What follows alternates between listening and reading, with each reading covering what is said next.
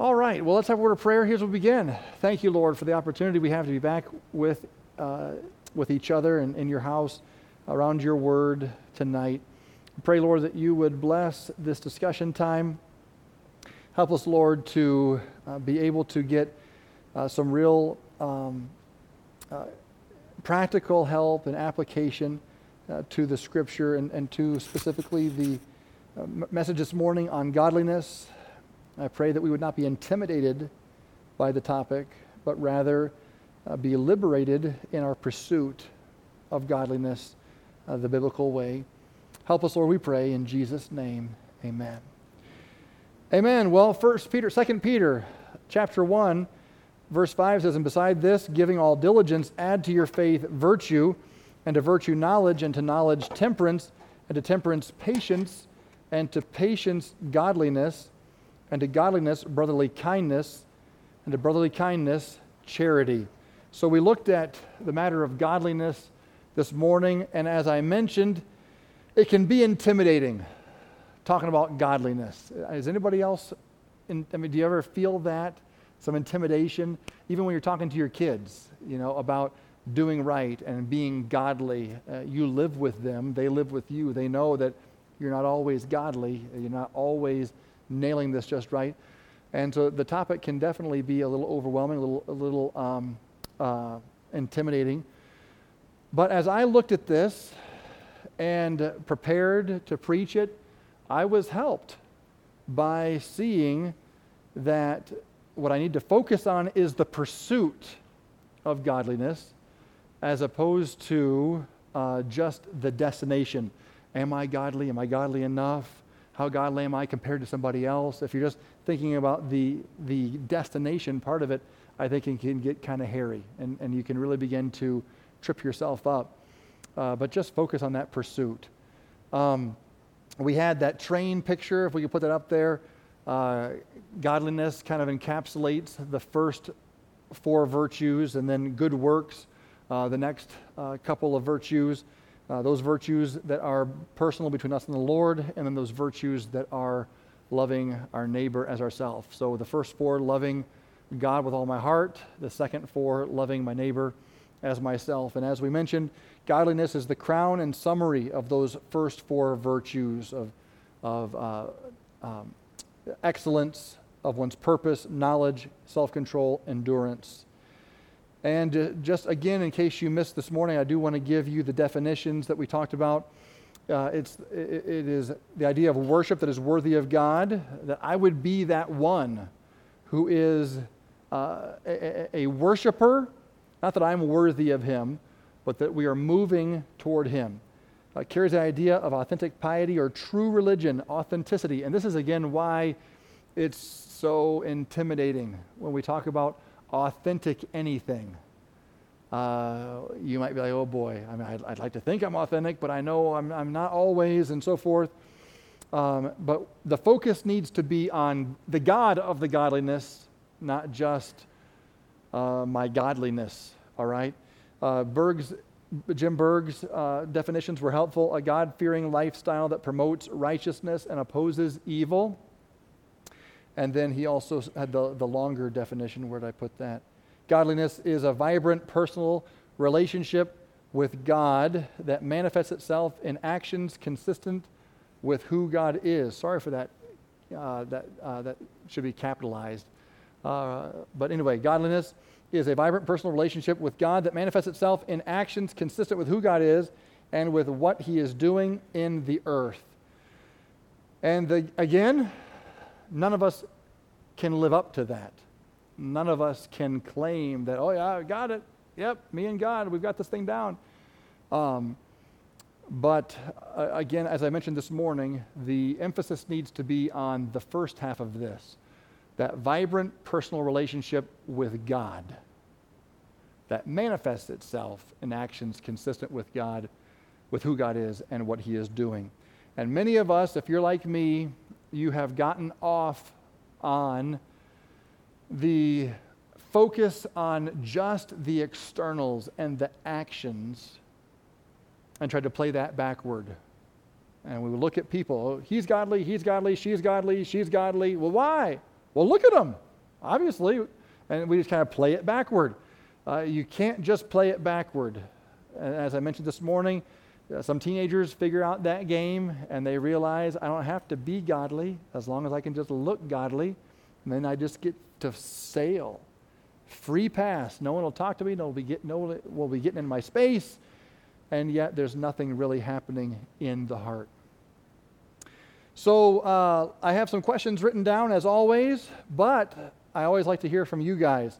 I'm not going to re-preach my whole message. That's enough for now. Who has a thought or a question from this morning? Thought or a question or comment? Yes, sir.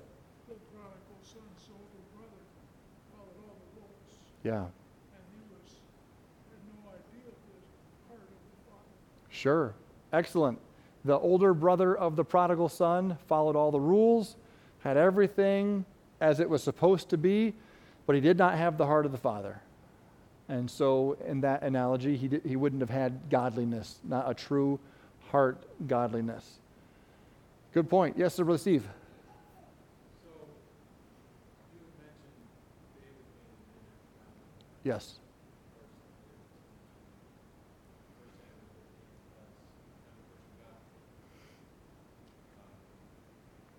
Would it be fair to say that in our vernacular we could say that David was chasing after or searching after God's heart? Like you were saying he was on that journey of obtaining or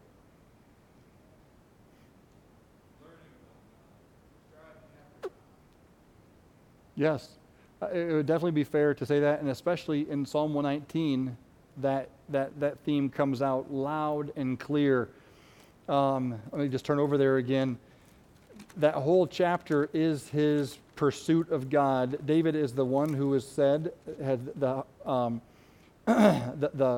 heart after the one who had his heart after God, and he didn't just have that happen.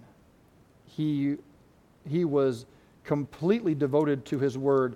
Over and over and over in Psalm 119, you have the phrase, teach me. Verse 33, teach me, O Lord, of thy statutes, and I shall keep it unto the end. And over, the idea of him sitting at God's feet, learning, teaching. Which one? I'm sorry, I thought I heard somebody say something. 133 as well. Let's see. Order my steps in thy word, and let not any iniquity have dominion over me. Deliver me from oppression of man, so I keep thy precepts. I mean, he was diligently putting his life under the microscope of God's word and zealously pursuing God. And that was the point of this this morning's section on David. Is not that he was godly because of everything he did, because he didn't always do the best stuff. He was godly because of his zeal in his pursuit of the Lord and his humility to be humble and respond with repentance when he did step out of line, and he did that many times. But it was not necessarily that he had everything perfect in his life, which helps me, and I hope it helps you, because who is godly? Who could possibly be godly? Or the man after God's own heart, or whatever, the woman after God's own heart. Well, David gives us hope. This was his passion, to know God and to submit his life in every detail to the scrutiny of God's word, to be ordered after his word. I was hoping someone would ask about David, so I'm glad you brought him up, because I think he definitely defies the typical stigma we have about godliness. You know, godliness is stuffy. It's nose in the air piety. I know that Hollywood loves to make fun of the preacher or the godly man. They're the weirdos, out of touch and everything. I was at the basketball court as a kid. You know, the guys said, "Do you ever watch The Simpsons?" I'm like, "No, don't watch The Simpsons. Don't need to watch The Simpsons." Like, "Well, we're going to start calling you the Flanders." I don't know who this guy is. I looked it up. I guess the Flanders were the religious people in the show. I think I got that right. I don't even know now. I might have their name wrong. But anyway, So we were supposedly the religious people, right? Me and my brothers, and so forth. And I thought, well, isn't that something that there's even on a show like that, there's this idea that if you're godly, you're weird, you're out of touch, and so forth. David was very in touch. He was down to earth. He was practical. He was what you see is what you get. He didn't do everything right, but he was humble. He was honest. He was willing to confess his sin. He was willing to repent of his sin. And he was just so serious about pursuing the Lord. My major takeaway from David is the pursuit of godliness is possible. We can pursue godliness and see much more victory in this life than maybe we would think. David should give us all hope in that regard. Other thoughts on that or any other? Yes, sir. Godspeed? Just God's blessing. Yep. Other questions or comments on that? Or a comment you had from this morning, a question? So there's not a direct reference to it, but it's another one of those situations where if our body is the temple of the Holy Ghost, we want to submit ourselves to Him to be a good steward of our body, then those things that are harming our body, we should be willing to let go of. And people argue over these things. People argue over tobacco. They argue over drugs and alcohol. But I believe a Christian who wants to give God his best and takes an honest look at Scripture will be willing to let those things go in that pursuit of Christ-likeness, in that pursuit of godliness. And God will help you to do that. Those are not easy things to do. Just stop tobacco on a dime. But as you are pursuing the Lord and as you are tapping into His grace and His strength, you might be surprised what God will do to help you with that and what brothers and sisters in Christ will do to help you. Sometimes we don't get victory over these things because we try to do it all by ourselves in secret. One thing I appreciate about King David's journey is he was pretty much out there. You kind of see David's journey right through the Psalms. You read a psalm and he's like, oh, he's having a bad day. He's having a bad day. He's not even trying to cover it up. But because of that, you let people into your life. And others can help you. Others can come around you. And if you do have an issue like that, don't keep it to yourself. Let somebody else pray with you and help you as you're moving toward that life of godliness. Yes, sir. We talk about people like Rahab. What is she supposed to Rahab the harlot? And David, we think of him and his sin, and it's easy for us to want to categorize people and define them by their sin and their failure. But it's encouraging that God doesn't do that. I mean, it's not how He references David. He references him as a man after God's own heart, and He knows his heart. And so it's encouragement that and a challenge also to how we think about people. Amen. I appreciate that. When you think about Jeremiah, that says, the heart is deceitful and desperately wicked above all things, who can know it? And then you mentioned God sees that heart, mine and yours and David's, and yet He's considered the man after God's own heart. It does go to show how merciful God is and how loving He is, and even everything that He sees, He still sees that surrender to Him, that pursuit of Him, that desire to surrender ourselves to Him. Amen. That's good. Well, let me ask this question, and this is straight out of the notes this morning. So, how do you cultivate godliness as a Christian? How do you cultivate godliness as a Christian? Just be more godly, right? Just be more godly. Stop doing this, stop doing that, stop doing this, stop doing that, right? That's why I said this morning, right? Isn't it? No?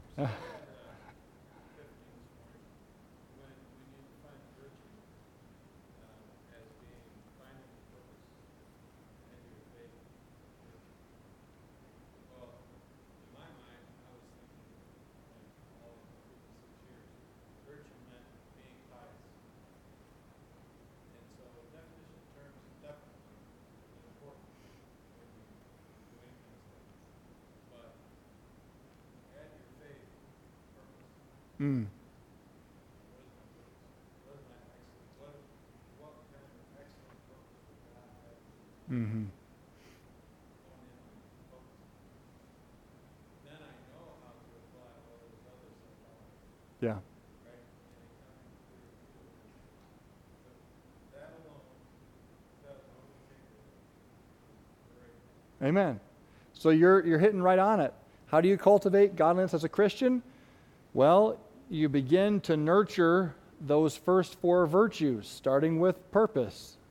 As it's translated in the King James, virtue, with the idea of excellence in the purpose God has fit us for. Cultivate those first four virtues.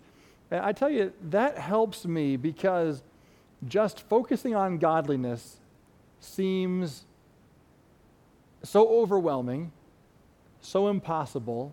And if you're like me, you've tried certain things and it's not working. And there's hope when you just back it up. Back it up and let's start with add to your faith virtue, purpose, and to virtue knowledge, and to knowledge temperance, and to temperance patience, endurance. And I'll tell you, what would you call a man or woman who's saved, full of faith, surrendered to their purpose, and fulfilling that purpose? They know Jesus Christ intimately. They have temperance. They have self-control. Their body has been brought under the power of the Holy Spirit. They're not just going after every lust and whim and so forth. They also have endurance through trials and suffering. What would you call that person? Godly, right? Exactly. That's a godly person. That's a God-like person. And so I think it will help us to not be overwhelmed if we will just focus on what God wants us to cultivate. Not just focus on the godliness, but focus on this process. Jason? Personal testimony. Yes. So I've been saved at 19. Definitely was seasons of growth in there. It seemed like it's like getting growth spurts. I'm like a child, a baby, like growth spurts. Oh, they're about growing. For me as a believer, it was that same way. It was growth spurts. Well, right about 22 was a definite time where a good friend of mine, church here, Jim St. Ange, we just found that the two of us found that those last two qualities, that temperance and the patience, we were struggling. And so we just really determined that in this journey together, let's be friends. Let's just be willing to be raw and honest about where we're at, and really that breaking down of pretense and really being willing to be vulnerable. And just that friendship there really was, let's study the life of Joseph together. We studied again, we started over, and we just really looked at some of the godly men out of the scriptures and studied those together and held each other accountable. And so there was a point where there was a lot of growth on my own, I guess, so to speak. But then there was a time where somebody else needed to come along with that picture of really we're able to be that help to each other, to encourage each other toward that consistency. Amen. And it really was a huge help. And I think if I had my own ego, if I had just kind of listened to that, I would not have seen some of those growths and victories that I saw. It was really needing to be humbled, and that involved for me that other individual. That's excellent. And you were being authentic with each other. Getting back to the definition, authentic piety, true religion was how it was in the notes. And I think when you're talking with someone like that, an accountability partner, being authentic, in one sense you might think, well, now the cat's out of the bag. Now they know I'm not the best Christian. I'm not as godly as I look on Sunday morning. But what we think is, oh, it's over. Actually, no, now you're actually stepping into godliness. Because godliness is not a pretense. Godliness is not an act. It's not a mask that we put on. Oh, it's time for church. Where's my mask? Oh, godly mask. Off to church we go. That's not what it is. And so while you may feel like it's almost like spiritually undressing, this is too vulnerable, I can't do this. No, now you're actually stepping into authentic piety, true religion. You're stepping out into real godliness. It is not that a godly person never does this, or this. It's that a godly person will own it, confess it, forsake it, repent of it, get help with it.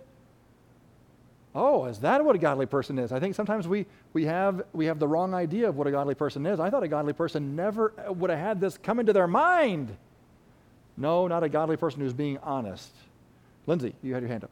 Yeah, I think when people want to repent or change their lives, it seems like such a long journey to get there. But I think it's not immediate where you are. Yes, absolutely. We can be overwhelmed with the journey, and it seems so far away. But in a sense, godliness is the journey. It is that pursuit, that one step, next step, just responding to the Lord and continuing to be humble. Yes, sir.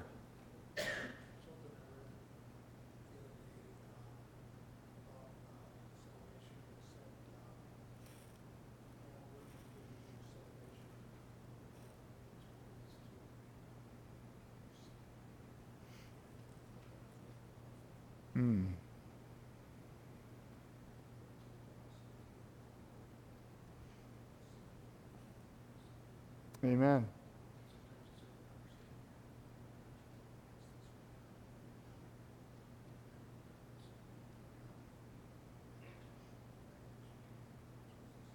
Yeah. Amen. So if you didn't hear that, he's saying God wouldn't give you salvation without also giving you the tools that you need for the Christian life, for victory over sin, and for that authentic Christianity. I think sometimes we beat ourselves up about things that God's not beating ourselves up for. I shouldn't have done this. I should have been better than that. No, just admit that you're needy. Humble yourself to it instead of like falling apart because you sinned. I'm not saying that we should take sin lightly, but don't see yourself higher than you should see. This I got in the flesh. This is what happens when I get in the flesh. I'm going to own it. I'm going to confess it. I'm going to get it right. I'm going to talk to my wife, whatever. I'm going to get this matter right. I'm going to ask God for help. I'm going to look at the scriptures. This doesn't change my standing with God. It doesn't mean I'm not a godly person. Godly people deal with sin. Godly people are humble. And as I mentioned this morning, the righteous man falls 7 times and rises yet again. Sometimes what happens is we live in such an unauthentic Christian experience that when someone does sin in our midst, it so throws us off like, oh my, brother so-and-so sinned at church, in the parking lot. I saw this thing go down. What in the world? What kind of a church am I going to?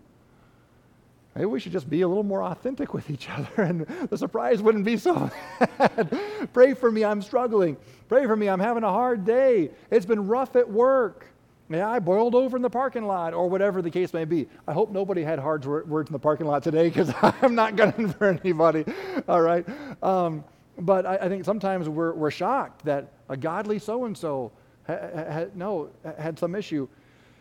No, we shouldn't be shocked by that, and rather we should be living authentic lives. And what Jason said, going back to what he said, having accountability is a great blessing. Iron sharpens iron, so a man sharpens the countenance of his friend.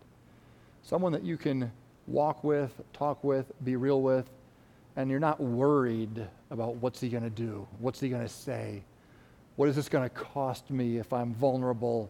No, there's safety. There should be safety within brothers and sisters in Christ who are pulling for each other. So how we cultivate godliness, we have to be willing to cultivate godliness by, develop godliness by cultivating those first 4 virtues. Knowing your purpose, committing yourself to a deeper knowledge of Him. The matter of temperance, that's another surrender issue. Surrendering now to who you've been getting to know. I know my Lord, and I know he wouldn't want this. I know he would want this. And then endurance through the trials.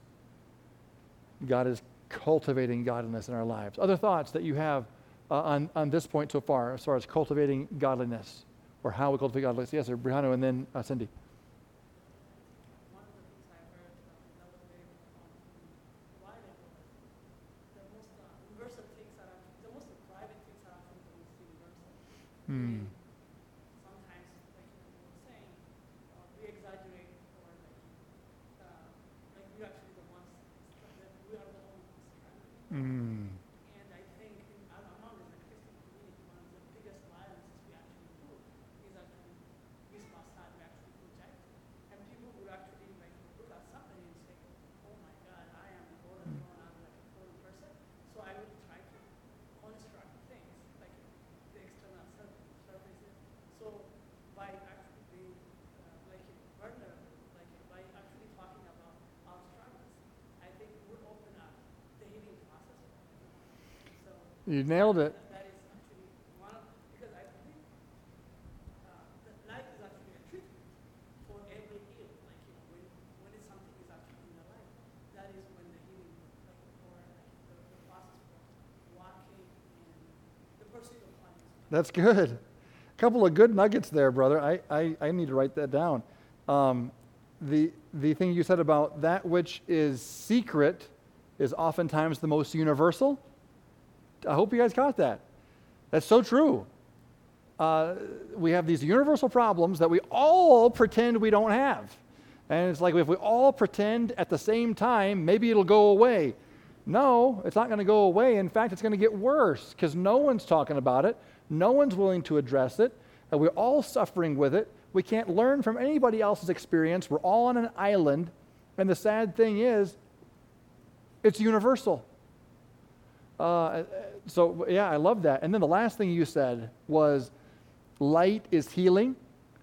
And that is true. What comes into the light, even is it the vulture that opens up his mouth to the sun? Do I have that right?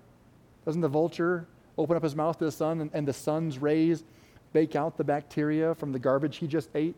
I think I got that right. I learned that somewhere. Wikipedia probably or something. But yeah, the light has some healing properties. And if you take it in the spiritual sense, that God is light. And him is no darkness at all. As we step into the light, who do we find? Him. When we walk in the light as he is in the light, we have fellowship. Come out of the darkness into the light. Why don't we do this? The fear of man brings a snare. It's the fear of man, fear of man, fear of man. I'm not going to talk about my issues. Why? Because someone will think I'm not godly. What if godly people talk about their issues? Well, that may be true, but that's not how we believe godly people talk. So we've redefined godliness. The godly people go, just smile and shake hands, smile and shake hands. And not, we have to start thinking about how God actually defined it. So thank you for that. Good nuggets there. Yeah, Lindsay? Yeah, you can see like in the overcomers class. Oh, yeah. Such a tiny little group of people that what we learn and talk about everybody deals with these things. It's such a blessing. Yeah. And Satan, Cindy, you had your hand up too, right? I'll come right to you. Satan delights to convince you that you're the only one, that you are just messed up. The world has never seen what you are dealing with, and you know what? Just keep it to yourself. You don't want to contaminate the rest of these perfect people. Don't mess up their lives. It's bad enough that your life is terrible, right? We buy these lies, and Satan wins. He is the liar. He is the father of lies. Pray for our church that we will be able to continue to develop more and more of a culture of authentic, real conversations. I think we've come a long way. I think God is helping us all. It's not easy for any of us, but I think God is helping us. Pray that we'll just continue in that direction.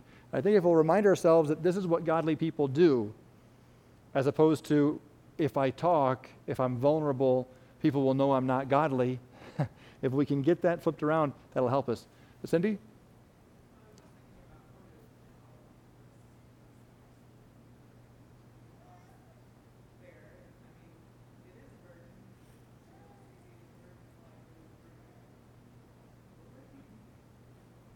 Mm. Mm-hmm.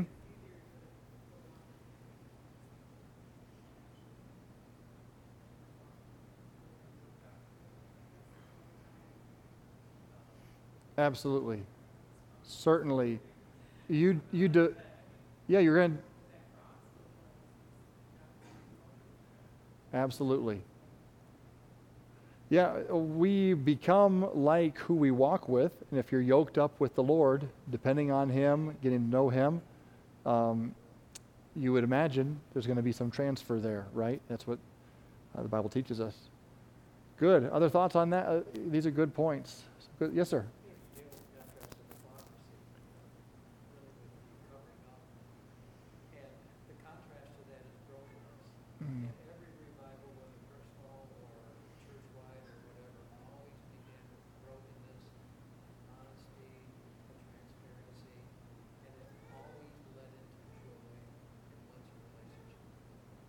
That's great.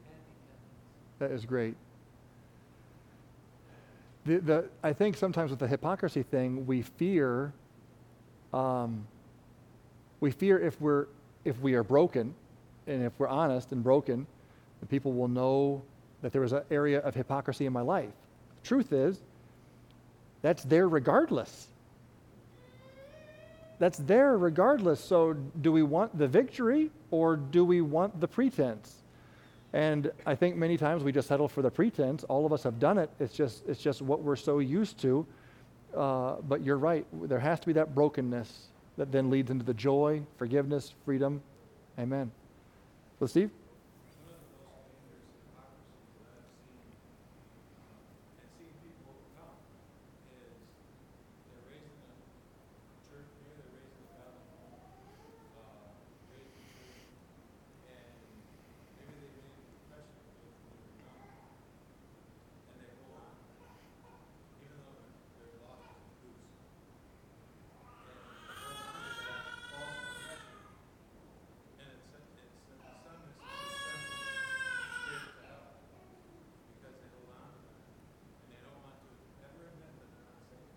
Hmm.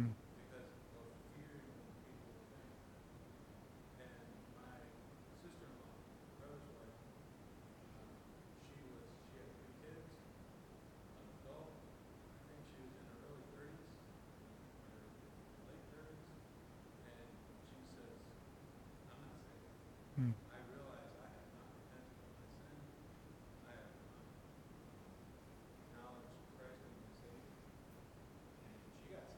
Amen.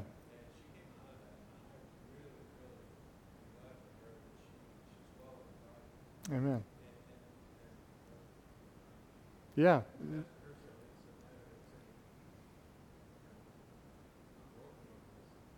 Amen.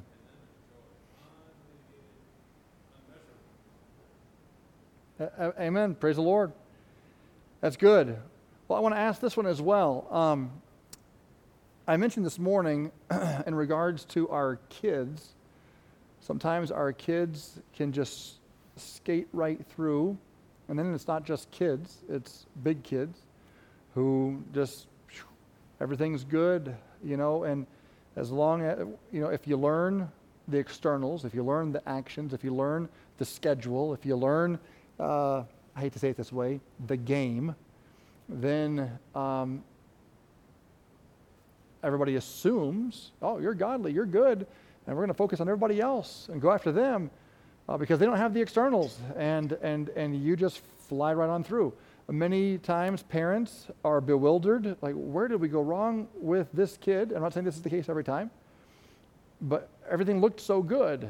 Well, we obviously forgot about, or maybe got something backwards. Maybe we didn't ask enough questions because we saw what we wanted to see, But I want us to talk about this here because this affects child rearing, it affects discipleship, it affects church health. how we navigate this matter of an inside out or an outside in pursuit of godliness. So I mentioned this morning, I was a principal and I focused on the big fires and I focused on the big stuff. And then afterwards I realized, wow, some of the most ungodly kids went all the way through my year as a principal and I never talked to them. I never did anything because they had everything perfect. How can we combat this? How can we get around this? Thoughts on this? What are we doing to contribute to this that we need to shore up in our thinking, in our approach, with our discipling, with our teaching, with our child rearing? Any thoughts on this one? Yes, Cindy. Yeah?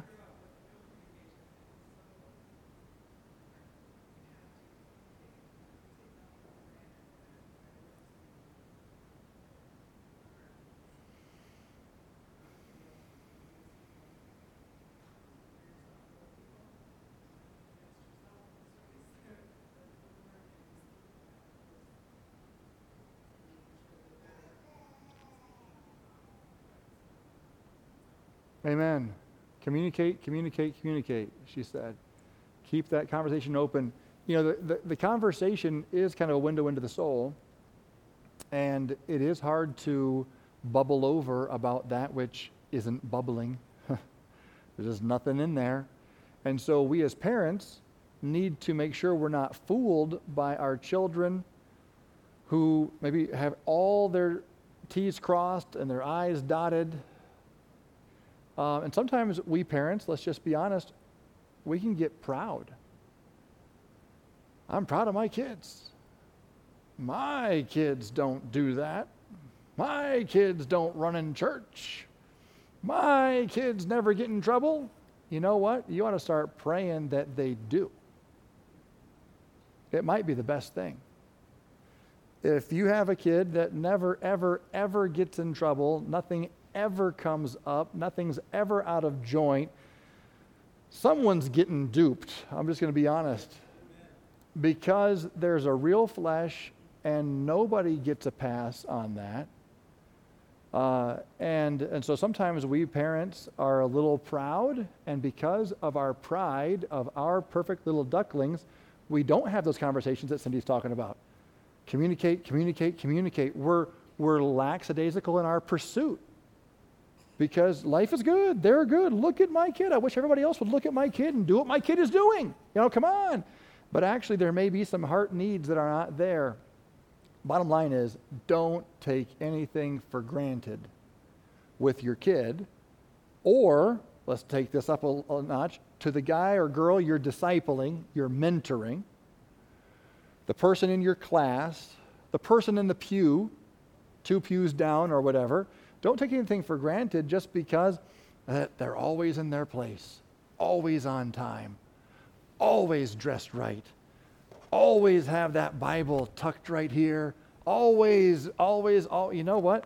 That's great and that's good, but there could still be some real needs, and they need a real friend with real relationships. They'll ask real questions and have real prayer times, not just surface. And this is definitely, I'm not just talking to you, I'm talking to me while I'm talking to you. As a pastor, I do tend to get caught up in the fires. You know, oh no, the so-and-sos, and here we go, and put out that fire. Whew. Oh no, the so-and-sos, put out that fire. And you can run from fire to fire to fire, and you take for granted the guy who's next to you handing you buckets, and you're like, praise the Lord for so-and-so. He's always handing me buckets as we put out fires. And you just take him for granted, and you forget, you don't even realize he's wearing down.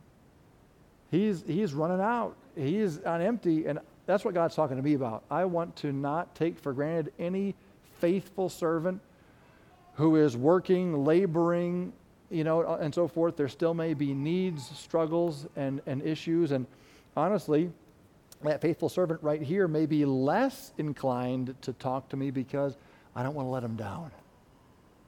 I've been at his elbow through thick and thin, and I don't want him to know that I have this problem. It would crush him. No, actually, it's not going to crush me. I got some problems too. Let's not talk, okay?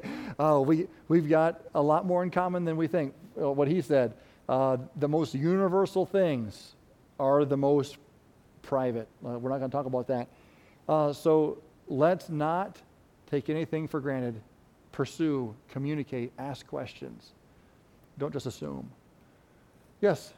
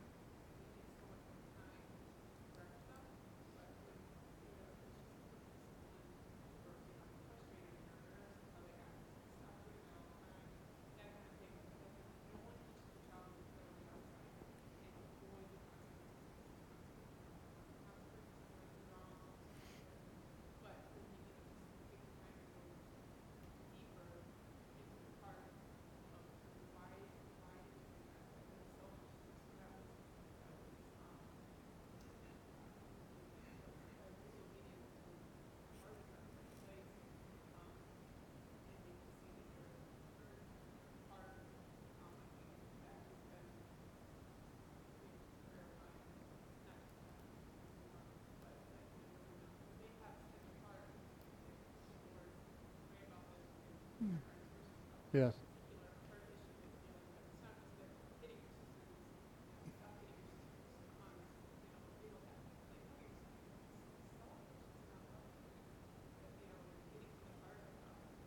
Amen.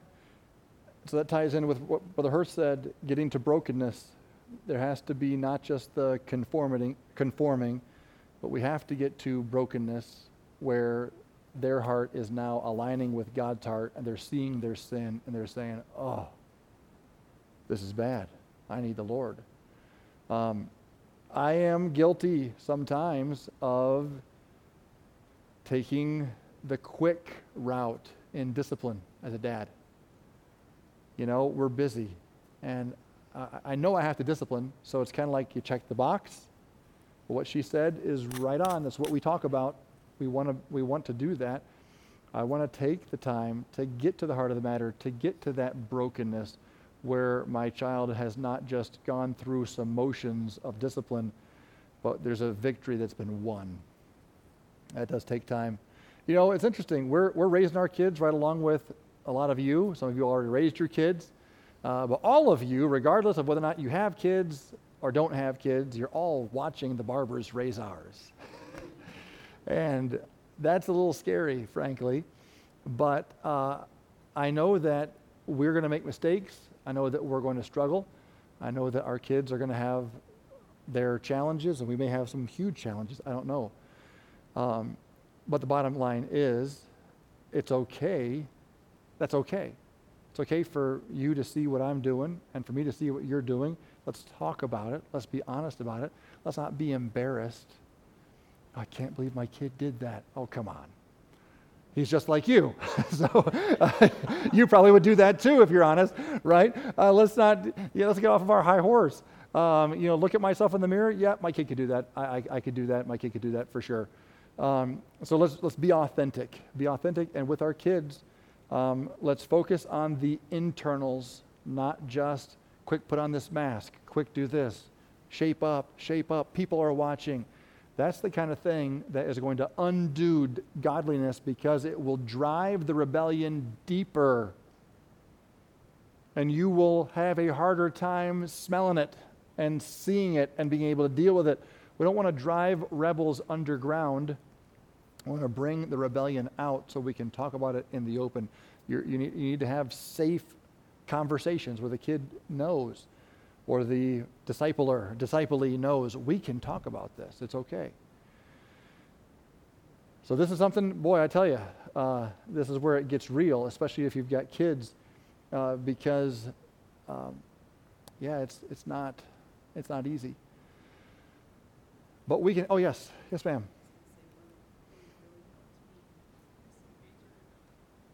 That's all right.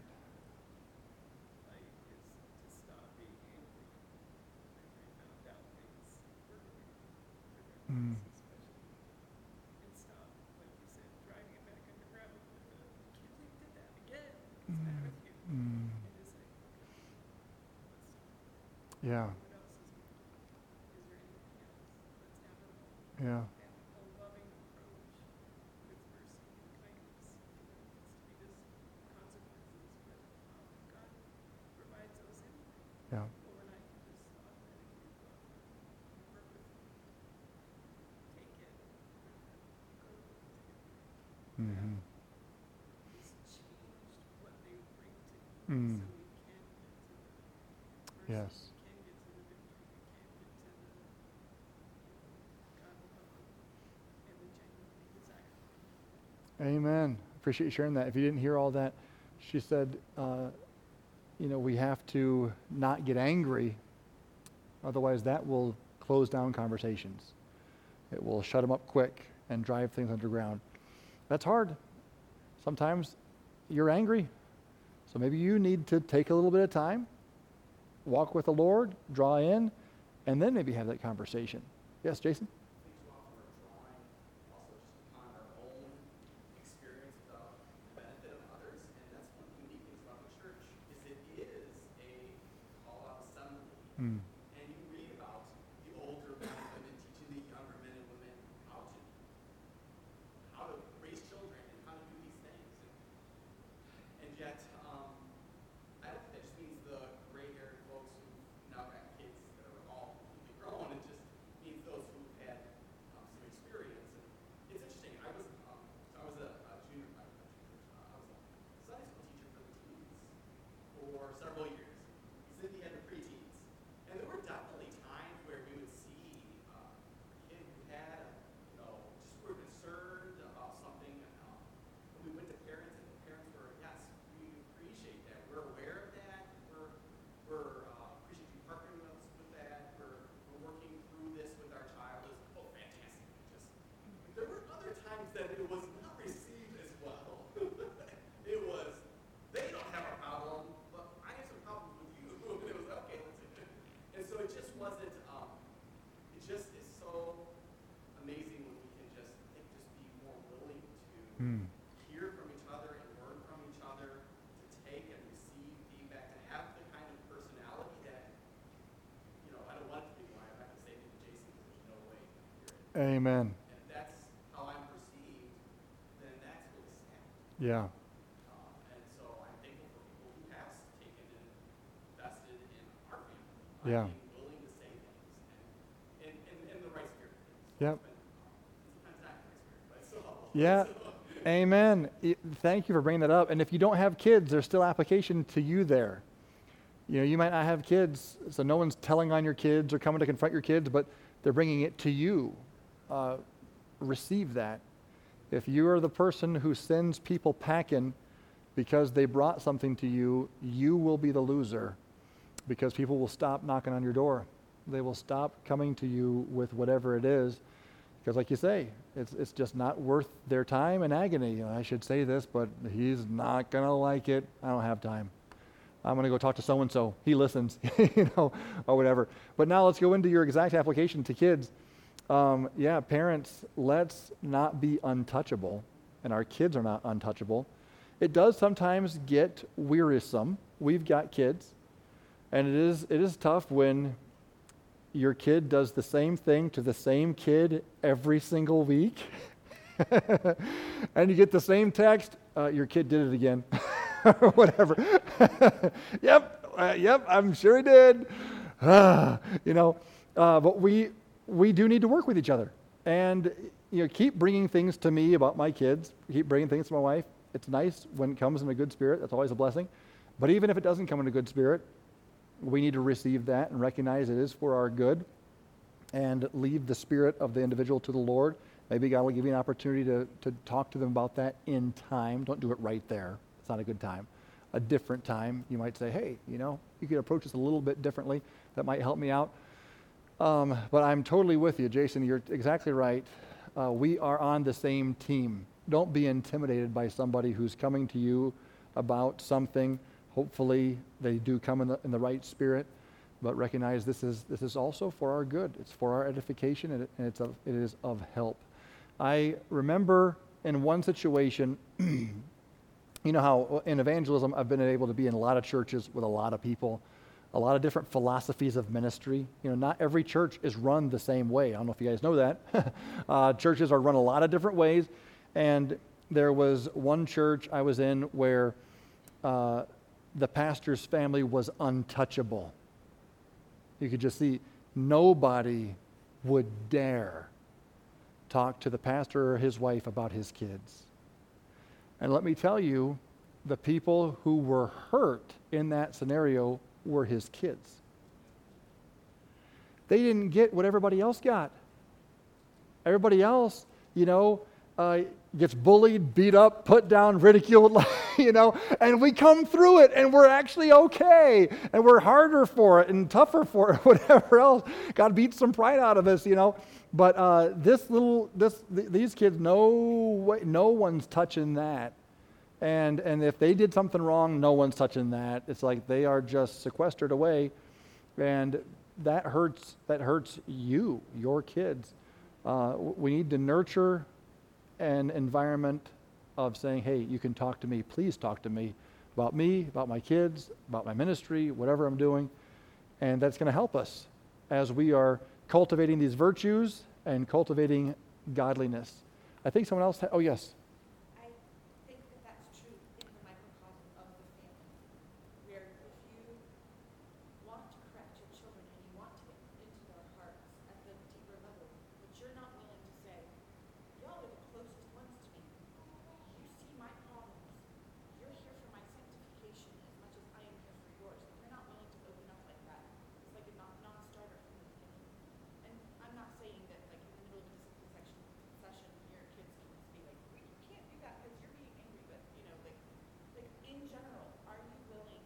Am I willing to have my kids come to me and say, I see this pattern, especially the older they get. I see this pattern, mom, and that vulnerability for the sanctification. If you allow your kids that openness Sure. with your own sanctification, then they see that you're honest about this process. It's not a one-way street, and it's not me. I'm in the position of power, and you can't touch me. Just like the pastor, it's more. It's a teaching ground. That the family becomes the teaching ground for how you're going to do it at church as well. Excellent. Yeah. Come to me, I come to you. It's supposed to be open. Maybe you didn't come to me the right way, or maybe I didn't come to you the right way, but we're going to work that out as well. And the working out of it is as important as the end goal. Amen. Absolutely. And there's a way to do that decently and in order, and there's a way that it can get out of hand. But as the kids mature, I think that can happen more and more effectively. When they're 3, 4, it's not going to happen that well, right? Or 6 even probably. But letting our kids grow into maturity is very important, and having more and more conversations of an open, mature level, and extending that opportunity for them to speak clearly. If Bible says, and ye fathers provoke not your children to wrath. If I'm doing that, I have a 13-year-old son. He should be able to come to me. It has to be done with respect. Has to be done with humility. There's a certain way it has to be done, right? But if it's not done with respect, if it's not done with humility, hopefully the conversation that follows that conversation is, you had a good point, and this is how. Yes, certainly. Yeah, so you'd have to correct what needs to be corrected, but there's still a nugget to take away and to move forward on that. Sure. Absolutely. So having that openness with our kids, and that's going to actually help them in their pursuit of godliness. Because if it's just, Dad is a hypocrite, and Dad gets to do whatever he wants, and he has the floor, and I can't wait till I'm Dad, and I can do whatever I want, and I have the floor. That's not helping us nurture godliness. We need to have an openness and a vulnerability even at home. Amen. Absolutely. Right back here. Yes, I'm sorry. You were. There we go. Go ahead.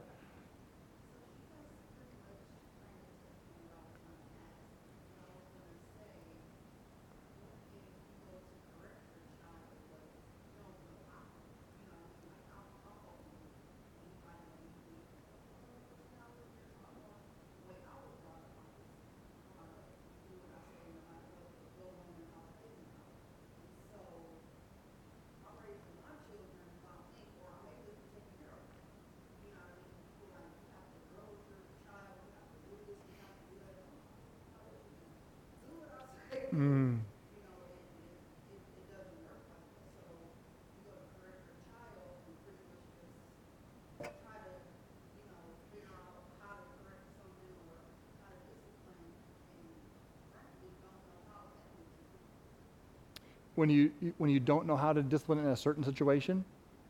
Like with a certain situation, I'll say,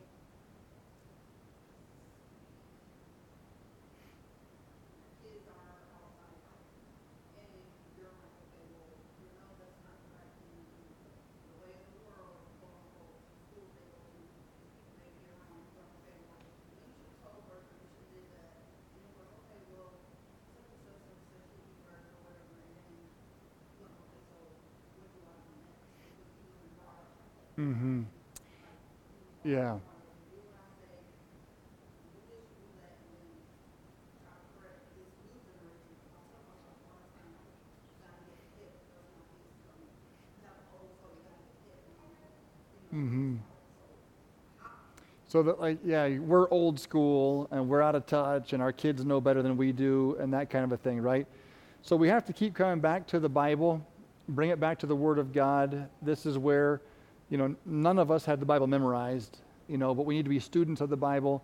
And if we don't know where to find it, we tell our kid, give me a second, I'm going to find it and get back to you, and look up some of those verses on honoring parents, Ephesians 6, obeying and submitting to our parents like we would submit to God. And then there's, Jesus had a lot to say about violence, turn the other cheek and pray for those who despitefully use you and persecute you.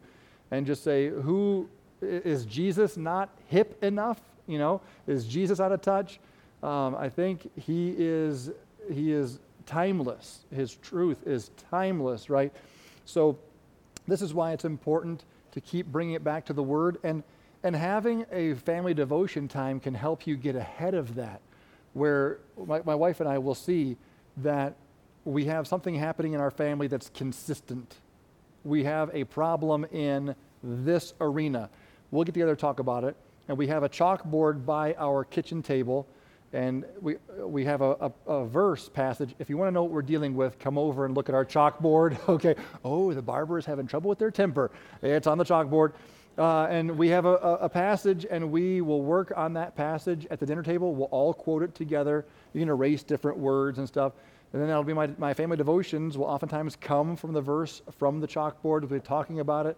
And then how do we apply it, and where are we blowing it, and who needs to get right with who, and we'll have some good, authentic, and sometimes it gets a little out of control. And have to, whoa, hang on, bring it back in. But bringing things to the Word of God then makes it so it's not about you, it's about Him. And you're just lining yourself up with Him. And this is the proper authority structure. God, His Word, parents, kids. And just keep hitting that and don't be shy about it. And it's going to take time. Be patient. Keep at it. And sometimes you can bring in maybe a friend from church can help you do a Bible study with the kids as well. Then they're hearing it from another voice. That can be helpful. There was, I know you're a single mom, and there was a single mom at one of my old churches that her kids all became teenagers, and she felt like she had 4 teenagers, and the kids were kind of going a little wild, and she's, I need help. And I remember my wife and I coming over and sitting with her and helping her with her teens. What were we doing? We're not trying to do her job for her. We're backing her up. We're showing her teenagers, no, your mom's not crazy. This is what God's Word says. This is right. And just having more of a community, that can also help as well. Because we're right in there with you. We got kids. We're all raising them. The world is coming for them. It's not easy, but we got to be patient to keep bringing it back to the Word of God and make that the authority, because it is the authority. Hopefully that helps. There's not a quick fix, but there is a process that works as we are consistent with the Word of God. Just be as consistent as you can be, and don't be ashamed to be old school, to be seen as old school. The Bible is not old school. It's, as I mentioned, it's timeless. Braharno? One of the things I'm realizing, some people have like older kids, that parenting, like everything else, is very challenging. So appreciating that stuff is a good starting point. That it is very hard, and I think we have to have a proper psychology about change. Some people give offhanded advices, solutions, we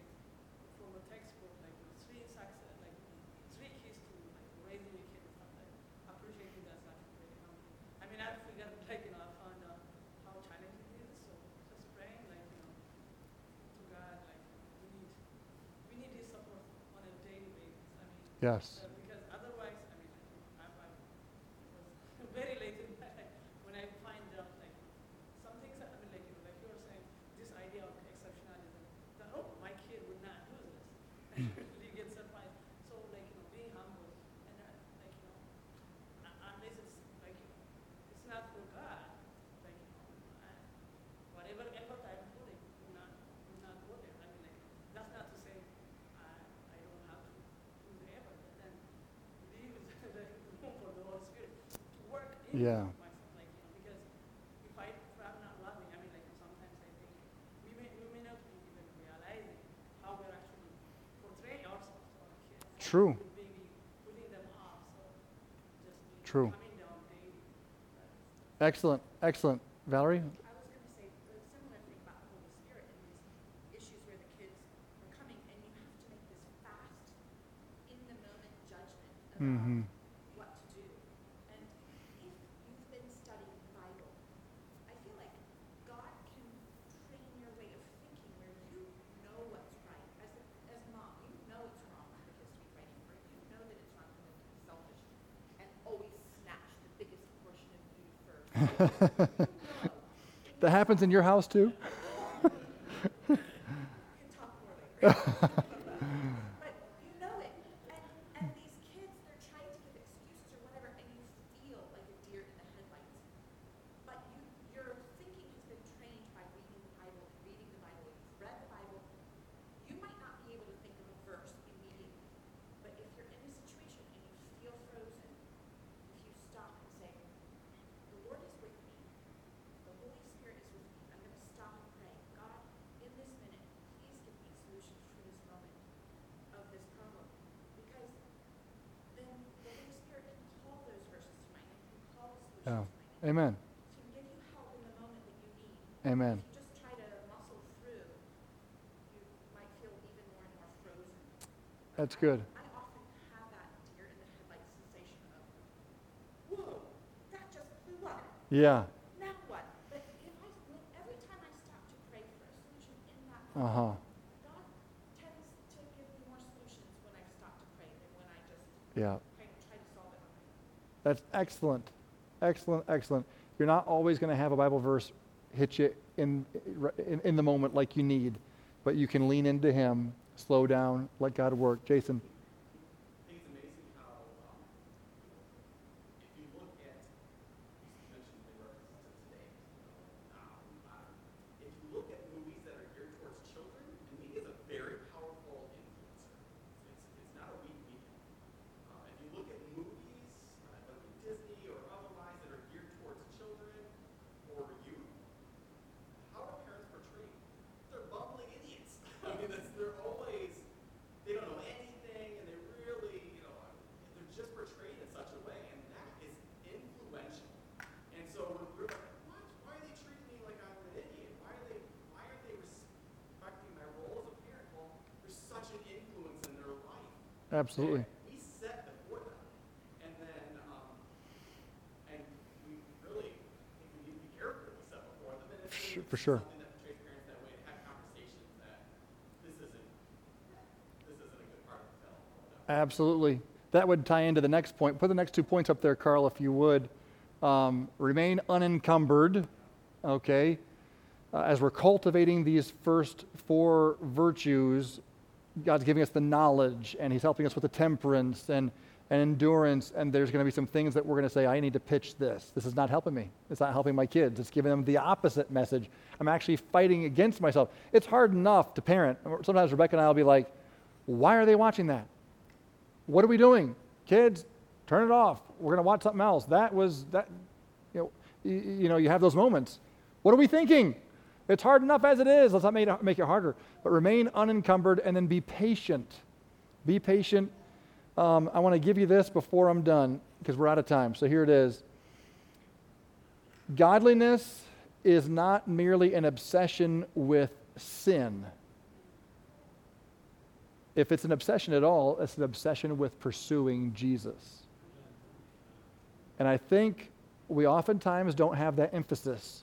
We may say it right, but what we emphasize in our lives is the other obsession. And so our kids, and some of our kids, they really, or not just kids, some of our people, really want to do right. They have a soft heart and a tight conscience. And they want to be godly, and they obsess over, is this right? Is this right? Is this wrong? Oh no, did I grieve the Spirit? And that's not walking in the Spirit. That's not the liberty of the Spirit. That's not what we're looking for. If there's an obsession, it needs to be an obsession with our pursuit of the Lord Jesus, our walk with Him. Good discussion here tonight. This has been a journey. This has been helpful for me. I hope it has been helpful for you. Add to your faith virtue, and to virtue knowledge, and to knowledge temperance, to temperance patience, to patience godliness, to godliness brotherly kindness, and to brotherly kindness charity.